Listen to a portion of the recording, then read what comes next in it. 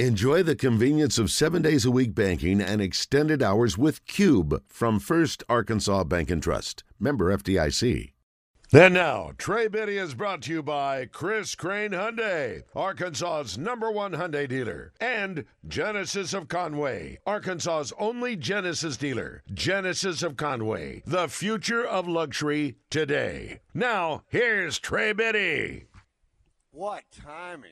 I mean, we're not only here at Genesis of Conway, and right beside us is Chris Crane Hyundai, and now being brought to you by Chris Crane Hyundai and Genesis of Conway, it's Trey Biddy. Good afternoon, Trey. Hey, guys. Have you enjoyed this short week, Trey? Just 3 days of working, and next week is just 4. How about that? No, he works all the way At through least the I'm talking holidays. about for us, for drive time. Oh, okay. Yeah, my doors don't ever close. Never. Actually, yeah, when all the Kenny Guyton stuff, I did have to make a choice when all that stuff was kind of going down with, word leaking out about Wisconsin job. I was at Christmas party number 3. I was talking to you guys, or the day after that at Christmas party number 4. But oh my yeah. goodness. At 3, I just kind of had to choose to, I had to draw the line somewhere and spend time with the family. But yeah, this sports doesn't wait on me, and obviously you guys know that. And so, but it hasn't been too lively right now. I mean, there's been some discussion about players coming in for visits for January, but aside from that, I guess we're kind of waiting for some official news on Guyton and. Kind of seeing who these next round of visitors might be. So there's been no official word on Guyton. Do we think he's going, or is there a chance he won't?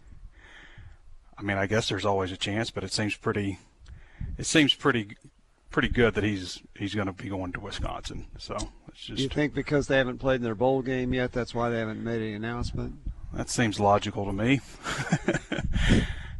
Yeah, I mean, Garrick McGee, there was, Brett McMurphy put out that Garrick McGee hadn't been, contacted or approached about Arkansas, and of course that was before they played their bowl game too, which is, pretty typical too. I would assume that, there's, some kind of communication that's, I would assume Garrick McGee and Bobby Petrino still keep in touch pretty good, regardless of if it's about job openings and stuff.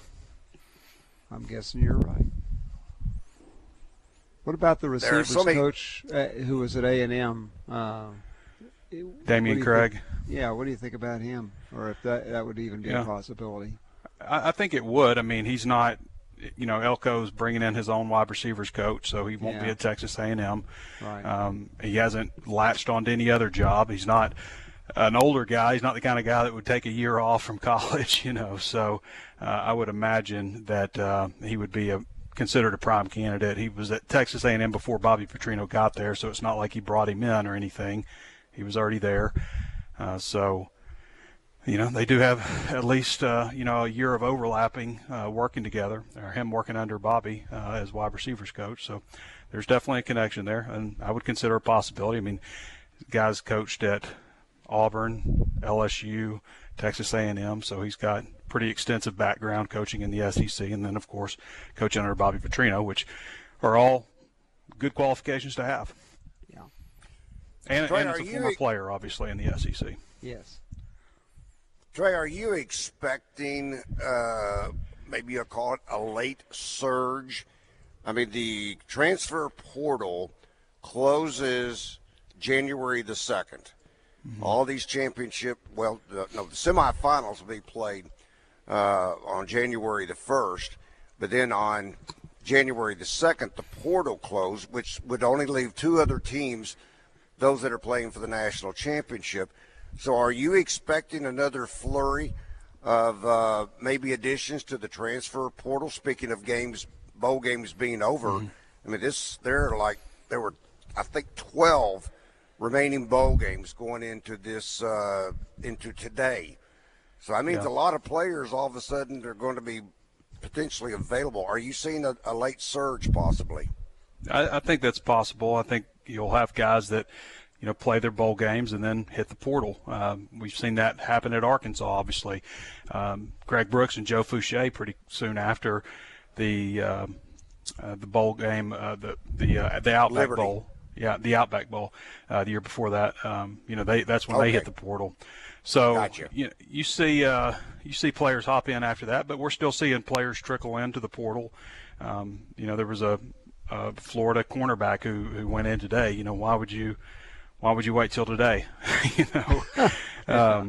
So there's still players for all kinds of different reasons. I think there's also some stuff to do with NIL contracts and stuff, and that maybe determine when players. I'm not saying the Florida cornerback had a contract that he had to wait on or anything, but I think that's definitely what goes into play sometimes with these athletes when you're like, well, that's odd timing. Why would you wait till now? Maybe it's something like that they're having to wait on. So, but yeah, I think you're going to see probably another flurry after, this next round of bowl games wrap up, and before the college football playoffs start on Monday. Now, help me with the timeline on this. Correct me if I'm wrong. There cannot be visits right now. Correct. By players who are in the transfer portal. That visiting period, I guess you can call it, it reopens on January the 3rd. Is that correct? January 3rd through the 7th. Through the 7th, so it's a really short window. So yes, well, Arkansas doesn't have a lot of visits left, so there's guys that could unofficially visit Arkansas, I guess, in that time. But as far as bringing them in on your own dime, they don't have 9 or 10 spots left to be able to do that with. But Danny has a list today of some guys that are planning on going in. Jordan Anthony, the wide receiver from Texas A&M, the guy was a 10.16 100 meters. So he's fast. He doesn't have a whole lot of production. He's a second-year player. He doesn't have a whole lot of production, but he's planning on coming in during that window. Marquise Robinson at South Alabama planning on coming in that window. Jaden Voisin at South Alabama, who I believe is visiting Florida before he visits Arkansas. So there's a few that are starting to stack up. Jamarian Burnett out of the high school ranks is also supposed to visit during that time. I think he might be a little bit later actually, but he's supposed to visit. All right, Trey, this from the Southern Structural Solutions Buzz text line from Red in Sheridan. Has KJ officially entered the portal? I haven't heard that he has put his name in, just that he intended to. No, he officially entered it. It was a couple of days. It was a couple of days after the official announcement that he was entering, but he did pop up in there.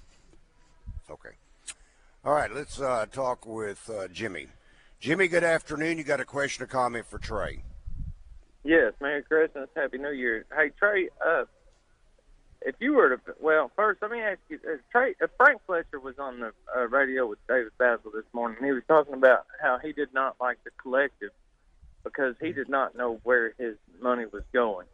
Sure. And he was talking about this Boise State, in the way they have it now. He's able to do his NIL a little different. What's different now than before? I mean, why is he working directly with a player for their NIL, or is it still going through the university? Is Frank Fletcher working directly? No, I think Frank's giving his money, but he's giving it to the Edge. Yeah, and I think what he's saying is the Edge somehow makes it more clear to him where his money is going than the collective did. I think what we're dealing with Arkansas Edge is a third-party company that knows how to run those types of things versus, Arkansas Edge kind of trying to do it on their own. So they've kind of, reached out to another company that has a better grasp on how to do things. The way I understood One Arkansas, which I found it very difficult to get any information myself, trying to find out, how things operate, where does the money go, those things. But what I was able to figure out, just talking to others, and this may not even be 100% accurate because it's not official from them, but you would donate money to One Arkansas when it was in existence, and that money would go to athletes in terms of like speaker fees and stuff to raise, go speak on behalf of charities and things. It wasn't like going, like a 501c3 where you just, 75% of the money goes to the charity. it wasn't set up necessarily like that. I'm not sure how, it works as far as taxes and all that stuff, but the majority of the money was going to the athletes, as I understood it. So, but yeah, I mean, I think one of the reasons they set up Arkansas Edge is because it knows how to operate these types of things, just a little more organized, just because it's got a lot more experience than one Arkansas had trying to kind of do it itself.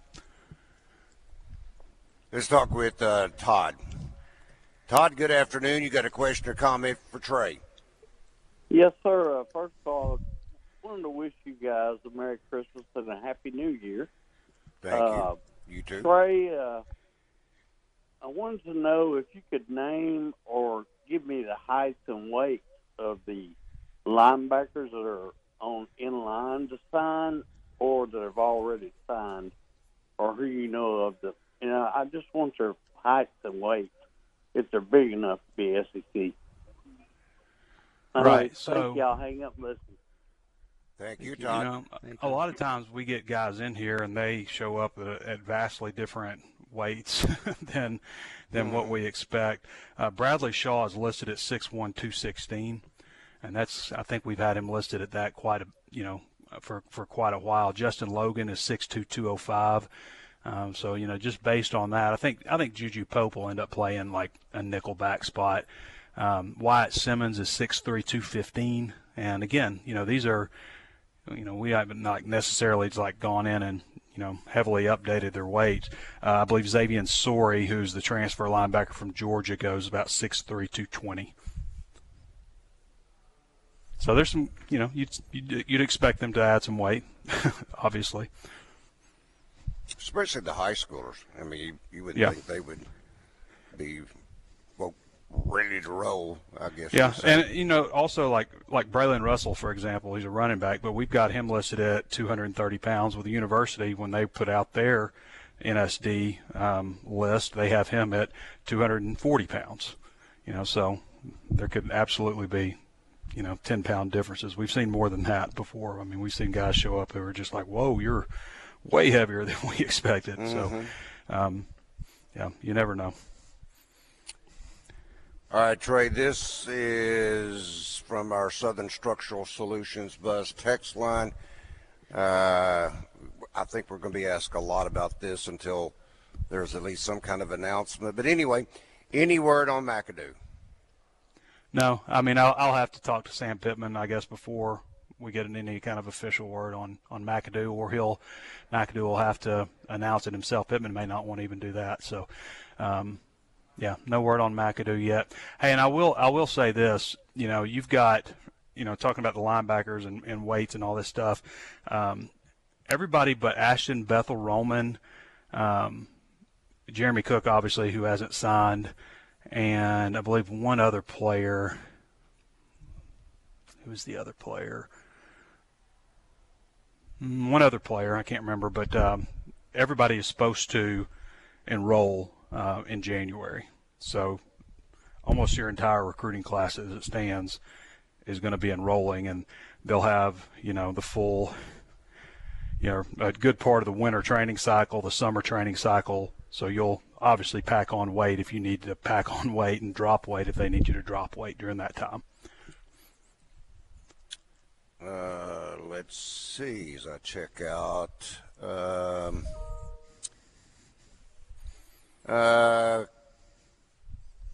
This, again, from our Southern Structural Solutions Buzz text line 9, I think from Roger, from 903 regardless. Could Trey talk about his new part-time hire? Knowing him from Twitter, he had a lot of good insight. Does Trey still think he will have these after coming out and saying who he is? Yeah, Easton May is a guy that we've hired on a part-time basis right now, and he formerly went under the moniker Hognonymous on Twitter and on 24/7, and has kind of developed a reputation for breaking news on transfer portal and recruiting information. He's got some really good connections, and so we started talking and decided to try it out. So, but yeah, I mean, the whole idea was to just kind of put his name behind his work, and he wanted to explore this as a career path, and we're excited about him. He's continued to drop nuggets of information, so that hasn't slowed. Okay, this from again our Southern Structural Solutions Buzz text line. This from Fan Opinion. The NCAA has got to get some backbone and limit transfers over a 5-year period to 2. Oh, I guess that, okay, you can't transfer more than twice. Okay. Unless the family hardship to be closer. No set-outs, just 2 transfers over 5. Guts. The NIL plan is a right. That from Fan. Well, there's not too many players transferring more than twice out there, or more than once, really. But it happens, I guess. I don't know. To me, I think you should only be able to transfer once. And, then if you reach, if you graduate, then, okay, you can transfer as a grad assistant or as a graduate student. I think we're going to see fewer and fewer of these grad student transfers also. I mean, obviously there's players that graduate in 3 years and stuff like that, but a big reason that we're seeing so many players that, are listed as graduate transfers the last couple years is because of the extra year of eligibility. A lot of these guys have 6 years, and so that's why I think you're seeing a lot of players. But now, it doesn't matter anymore. If you're a grad transfer, you can transfer more than once now. So, and that's just a rule that was just changed this year. So, yeah, we could go down this show and talk about this all day, about things that the NCAA needs to change to make this more transparent and more fair to everybody involved. I don't necessarily think the way things are structured right now is necessarily fair to the student athlete. I think the idea was that it was going to be better for them to be able to transfer whenever they want. But what we've seen is that players who, get to college and, or average or below average kind of get left, they kind of get left out of this whole thing. They're not making massive amounts of NIL money. And, when they enter the transfer portal, usually they end up at a worse program or nowhere at all. And, that's guys that would have otherwise gotten college degrees, and now they don't. So I'm not sure that we did a service to all the student athletes. We certainly did a service to some of them. Some of them are making a lot of money, but the majority, I don't think so. So, Trey, there seemed to be some questions. It was to be, I think, a 2-week window that the basic NCAA agreement was you didn't have to have this waiver if you were going on your, I guess you can say, your third transfer, or maybe just even the second transfer. Mm-hmm. Then they said they wasn't going to appeal the stay or whatever it was because someone apparently had gone to court to challenge it. And is that now just rolled over to being, okay, because you said you can now transfer more than twice. Yeah. And there's no penalty. Did that actually kind of become, the law, so to speak? Yeah, I believe it's more than once is what I understood it. Okay. They had come out with something last year that said, the free and clear only applied to one free and clear transfer. And then this year it was, basically unlimited.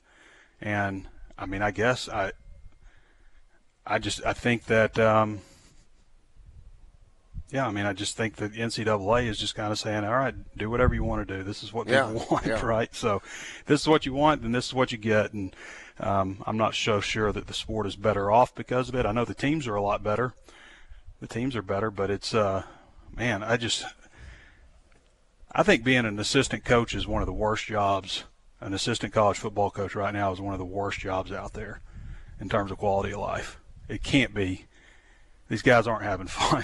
I mean, you get into coaching for certain reasons, and now it's just the balance of your roster and your room and at the mercy of NIL, and, players will transfer on you in a heartbeat.